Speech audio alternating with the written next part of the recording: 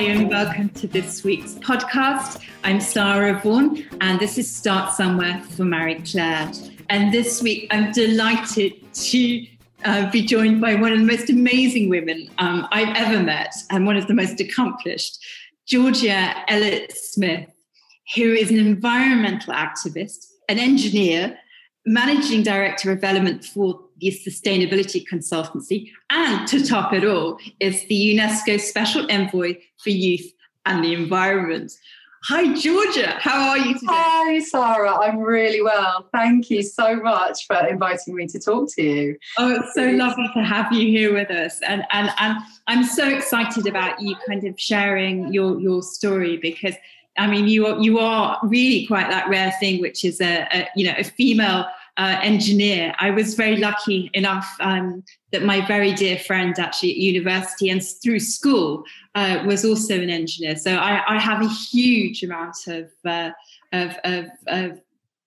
of love and respect for anyone who's got down the engineering track. Thank you. So with that in mind, I would really, love to invite you to share, how you really got started in life and how you caught the engineering bug. Well, I mean, I was quite academic at school, and I was quite lucky that I was able to. I love writing. I love books. I loved English and art. But really, where I lit up was when I was in the CDT lessons, as we called, craft design technology and making things, and I loved all that problem solving, of putting things together, doing electronics, building things, and really, really enjoyed that. And so I kind of feel like there were a number of things I enjoyed at school that I could have gone in different directions.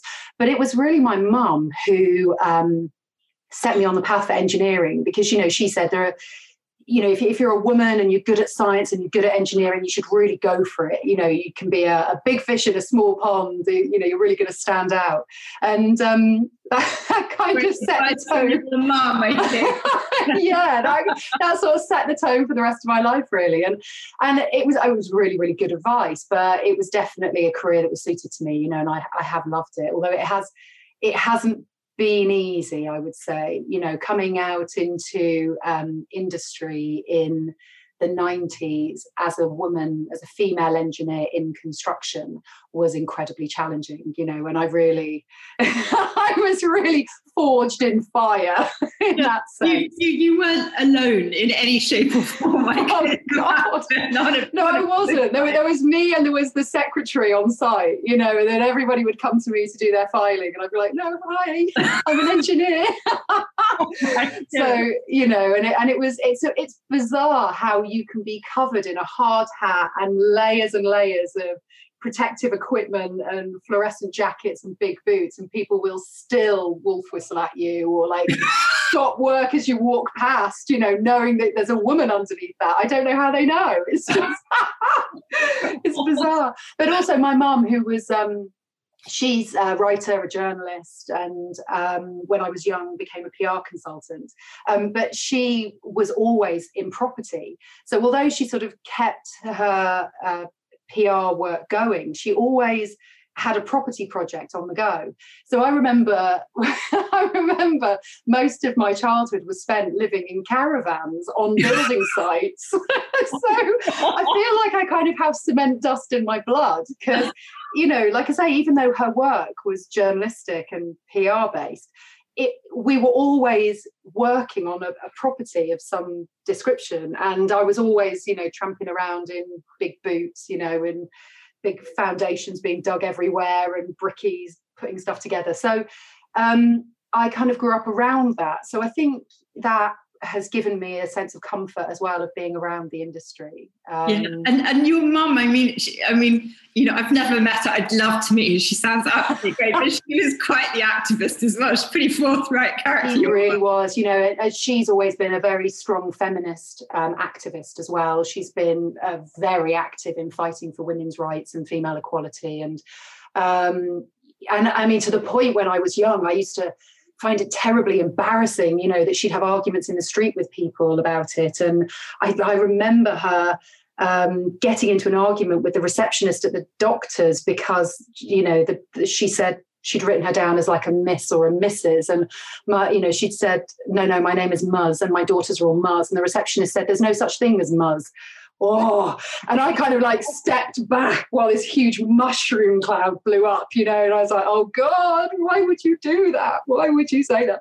And she set that route for me about speaking up for what you believe in, and really setting an example for not being afraid to stand up for yourself and your beliefs. And how amazing is that? I mean, I had a very forthright mother, so I do know what you're talking about. And there are times I wanted to kind of diss her or slip away. But I have to say, I'm so grateful for having had that.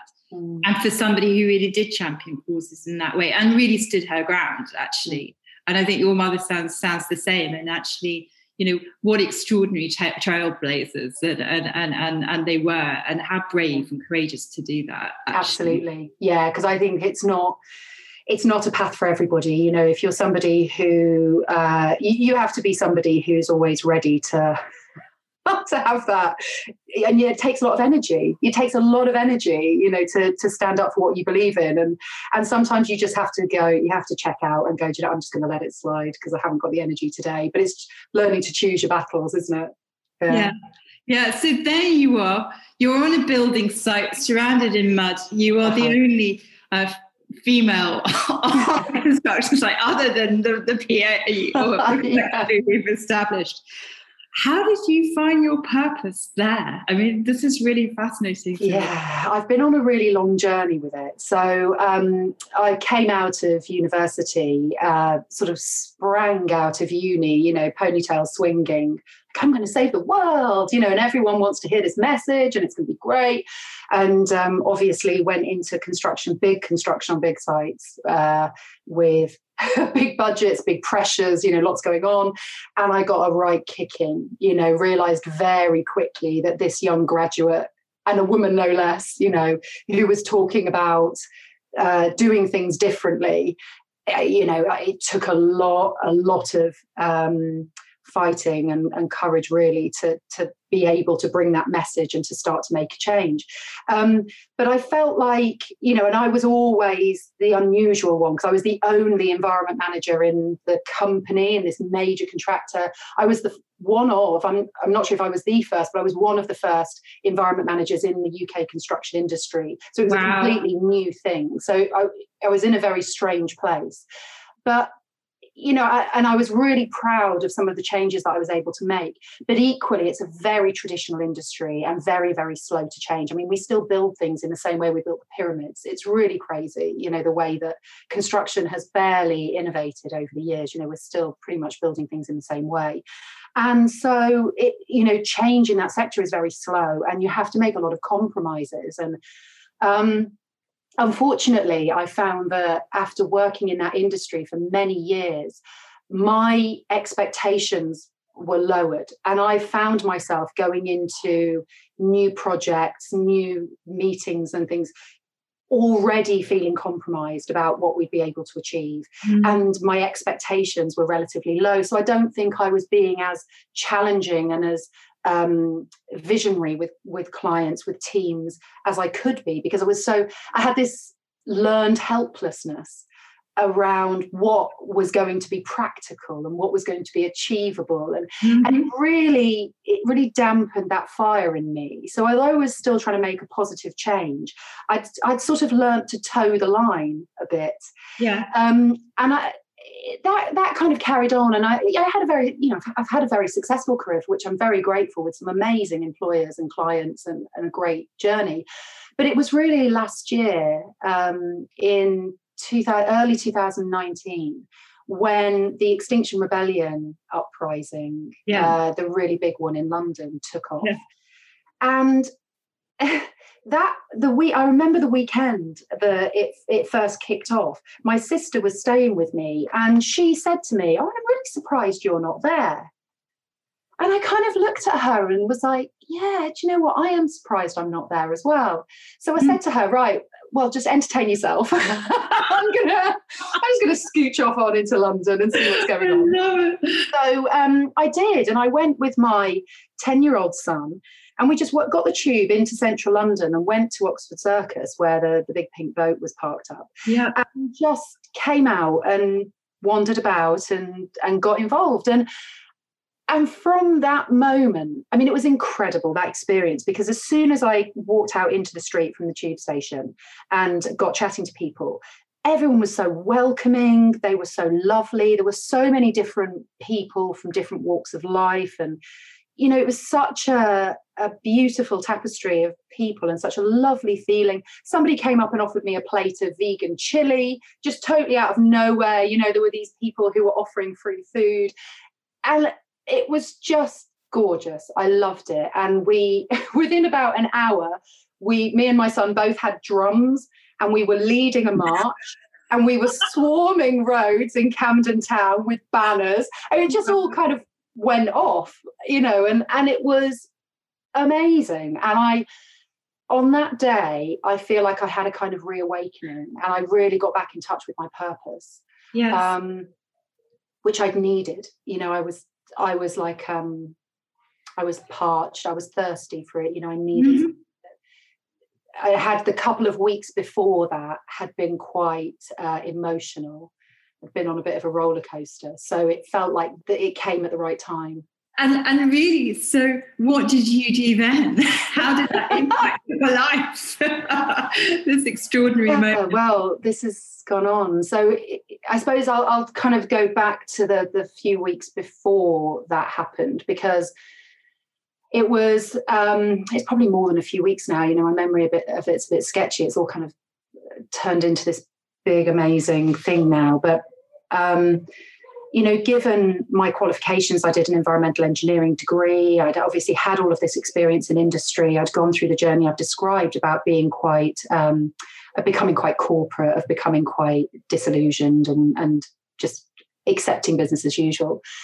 And then the IPCC report came out, and, you know, with this benchmark that we were 12 years away from this catastrophic tipping points in climate change, and the Amazon, you know, all the reports about the Amazon being on fire, and just various other things were happening. And I went through this period of kind of this, I talk about it like I had these long, dark nights of the soul, you know, where I just couldn't sleep. And I was sitting up, was pacing the house. I was writing like fury, you know, just writing about my grief about what was going on in the world and how I felt I'd lost my way with what I was doing. And this feeling like there's always a sense that somebody will save us, you know, and I think that's also quite a westernized feeling about we live such a costed existence, and there's always a feeling that it'll be okay, and, you know, no matter what happens, I'll be able to work. Yeah. Well, even if Wonder Woman will come and save the world. Exactly, it'll be fine, you know, and you get caught up in the day-to-day, and then sort of opening up my eyes and looking around and thinking, nobody's coming to save us. Like all these politicians, they're just vested interests and they don't get it. And they're lawyers and accountants and school teachers, and they're not experts in this stuff. And who is coming to save us? And I thought, with my experience and my knowledge and my education and my networks and all the things that I had at my disposal, if I can't step up and be part of the solution, then what on earth do I expect from other people? You know, so that was the sort of lead up. And then I then obviously discovered XR and became then fully out as an activist. You know, I stepped up and did that. So since then, I have been on an incredible journey. I've been very active with Extinction Rebellion and attending lots of marches, and in particular became part of a group locally fighting an incinerator in my neighbourhood, a waste incinerator. So that's in Edmonton in North London. And this is a £1.2 billion project to expand an existing incinerator in one of the most densely populated, deprived, ethnically diverse neighbourhoods in London. And it is just wrong on so many levels. It's wrong. And I started so through my work in construction and industry, I knew a lot about waste management. Yeah. But you know, you believe, don't you, from school, that incineration is a good thing. And actually, it's kind of like recycling. You're taking waste and you're producing energy, and and nothing comes out except unicorn farts. And so we're all kind of, everything's good with the world. It's solving two problems. And by the way, the Norwegians and the Swedes, who are very sustainable, do incinerate their rubbish, right? So, that's a broad brush statement that you always hear to justify incineration. But the reality of that, when you look into the numbers, is they incinerate a tiny amount of waste. And 50% of that is imported from other countries, because they've been so successful with waste reduction and recycling initiatives that actually the problem with an incinerator is once you build the monster, you have to feed it. And so they have these incinerators. They were early adopters of the technology back in the day when it was a great alternative to landfill. They were early adopters. They built these things and they last for 50 years, these multi-billion-pound investments. So you have to keep feeding them until the end of their life.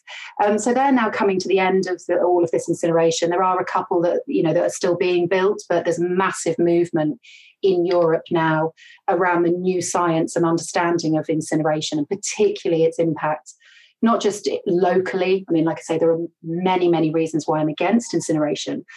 But what we don't talk about a lot is the climate impact of incineration. Because when you take a piece of plastic, any piece of plastic, that unfortunately that's a lost opportunity to keep oil in the ground. But once it is made into plastic, it then represents a piece of solid carbon, a piece of stored solid carbon. The minute you burn that, you turn it instantly into atmospheric carbon. And so we really have a duty in the climate emergency to keep that plastic in circulation, recycling it, reusing it, keeping it inside the economy and not burning it. There's no technology available to us today that can capture the carbon from incineration. There have been trials of varying success, but it's just not a technology that's available. So we have to stop incinerating our plastic.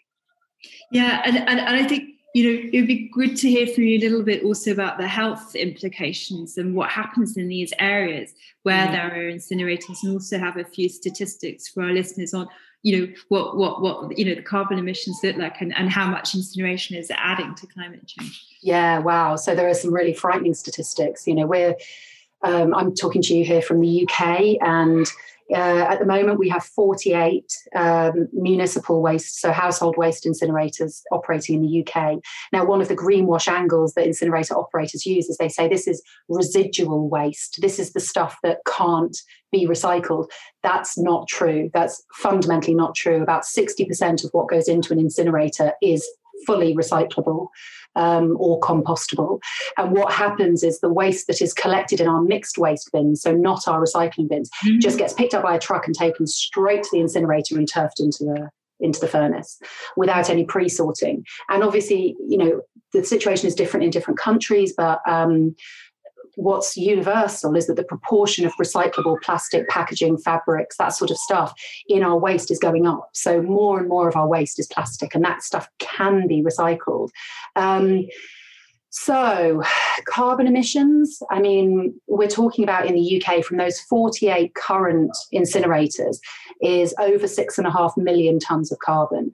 So, and that's just from burning plastic. And to give you a sense of scale, because 6.5 million is a kind of, what does that mean? That is the same as the emissions from the whole of Manchester and Birmingham put together every year.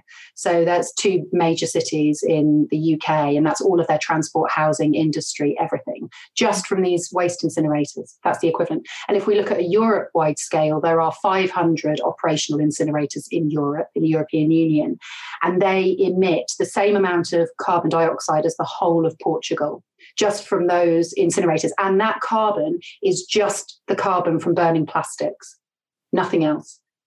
So you kind of start to get a sense of the scale of the problem. And what we're finding is that the reason that incineration has really taken off globally.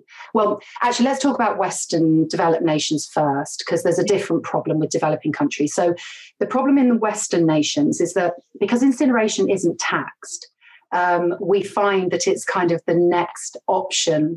When the landfill tax came in, that displaced a huge amount of waste from landfill up the chain into incineration. So landfill tax has been an incredibly effective mechanism to get rid of waste from that. But it simply just displaced everything into incineration. And incineration isn't taxed either as a waste disposal route or as an energy generation route. So there is such a thing as a carbon tax, and that is applied to power stations that burn fossil fuels like coal and gas because they produce huge amounts of carbon dioxide.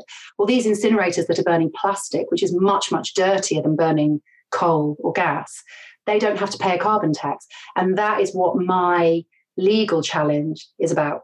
So I've obviously told you about my legal challenge before, and that's why I'm stuck in. And effectively, you've taken this on yourself. So I'd love for you to explain to everybody what you're actually, doing and handling and have taken on personally.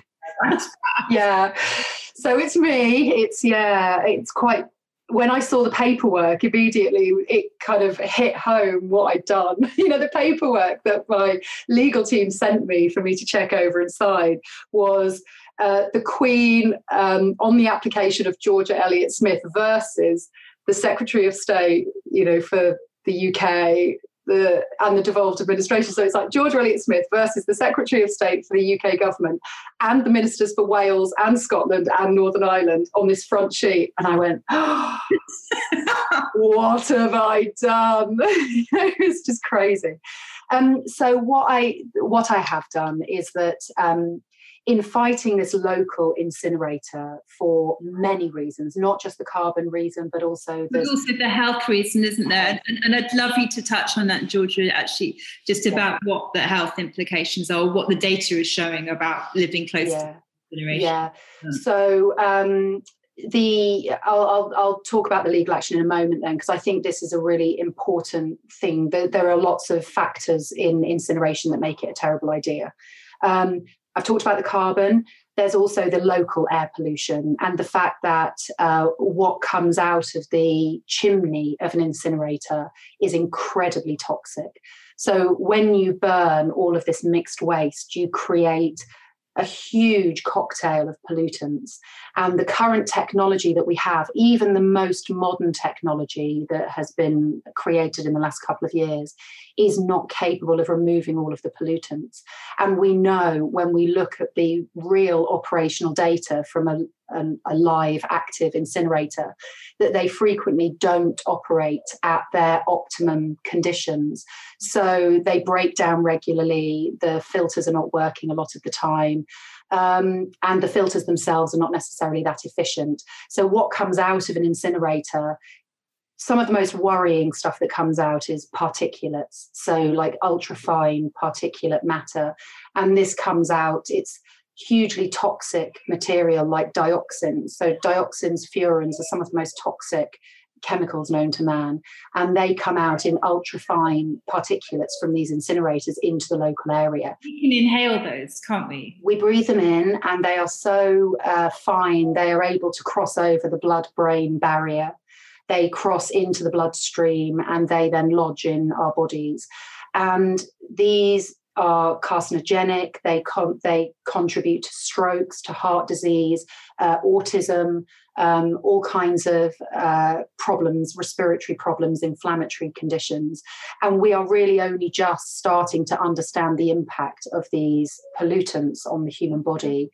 And there are some incredible studies. There's some studies that were done in the Netherlands around a very modern incinerator there. And they found that chickens' eggs from a farm near to an incinerator were so heavily polluted with dioxins that they were unfit for human consumption. Oh my God. And yet these incinerators are, and that's a study that's now being rolled out through numerous countries in Europe, and the data should be with us fairly soon. But, it's so worrying, because once these things, these multi-billion-pound investments are built, they then remain pouring this pollution out for decades. It's not something that we can just switch off. They become a stranded asset then, and which government is going to shut down billions of pounds worth of investment? Well, hopefully the UK one, if you have your way. Yes, absolutely. love to go back to what it is you're actually fighting for, and what the legal action is, Georgia. Yeah, so I'm part of, as I say, part of Extinction Rebellion, and part of another local campaigning group, Stop the Edmonton Incinerator. So we're campaigning to try and pause and review this mega incinerator that's being built in London, and that is ups and downs. I mean, goodness me, that's a crazy journey with some incredibly passionate campaigners who are just amazing, all doing this work in their spare time and trying to fit around families and life, and it's just amazing. It's so inspiring. And then the legal action came because I took the decision to take legal action against the UK government, because what I'd experienced with my local campaigning is that our local MP, sadly, in my constituency, which is the incinerator straddles a couple of constituencies, my MP formerly was on the board of the waste authority that is running this incinerator. And so she is not listening. She's completely vested in this project. And our local council don't want to listen. You know, the subject is technical, it's complicated. They just want to get on with building it. And so I was finding myself just being brushed away. Meetings were being cancelled. You know, letters were just I was getting stock answers back from people, and we just weren't getting anywhere. So I started talking to a legal team, which in itself is a long story that I won't go into, but I found a legal team who, they are amazing. They're the same legal team that recently, at the beginning of 2020, won the challenge against the Heathrow expansion on behalf of Friends of the Earth. So they're absolute kick-ass, brilliant team. I'm so lucky to be working with them. And we decided that, and I had seen from my work locally, that these incinerators are just doing what the law and the policy from government enables them to do, and in fact encourages them to do. So fighting the local incinerator is always going to be, you know, pushing a boulder up a hill.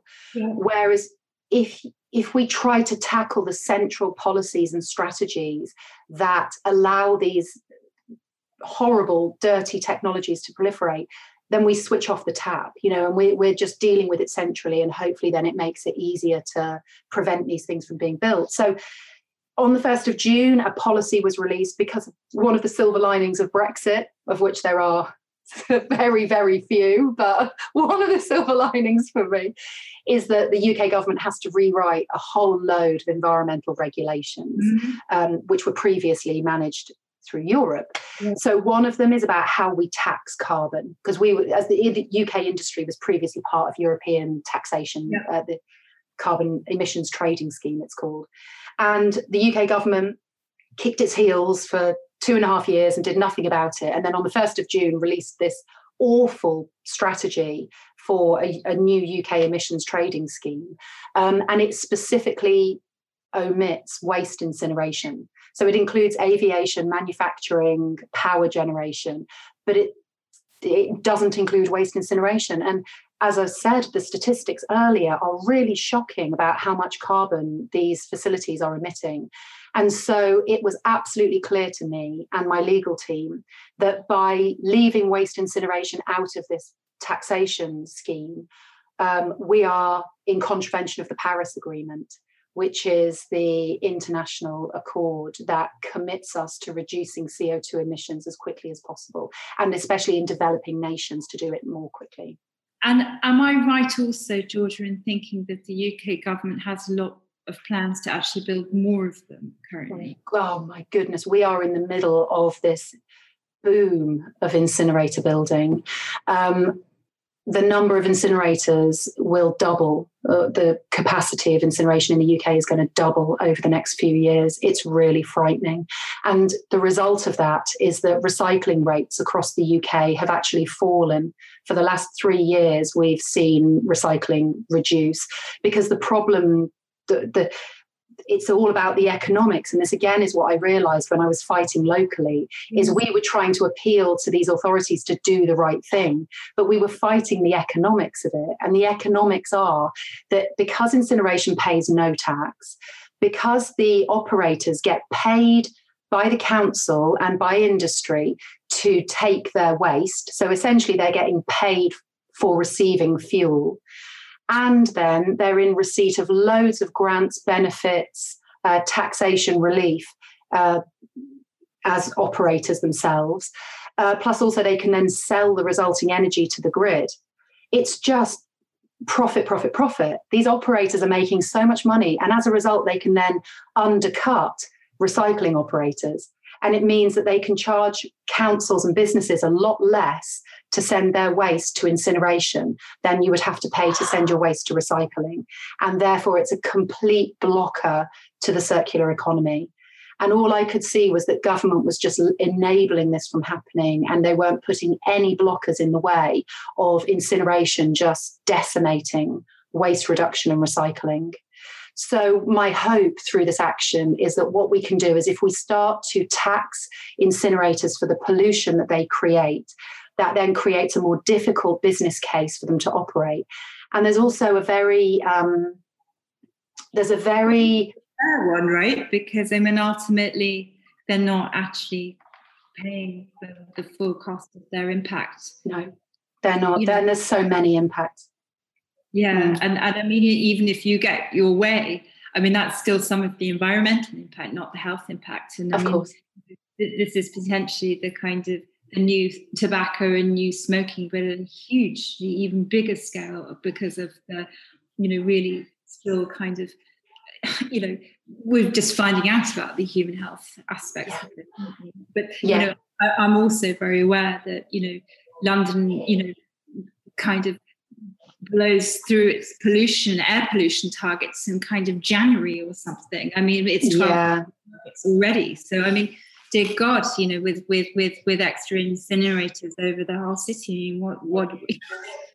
Well, we know because a report came out from the GLA, the Greater London Authority, a couple of weeks ago, so fresh off the press, reporting that they have discovered that 15 deaths a year in London are directly attributable to the waste incinerators in the capital alone.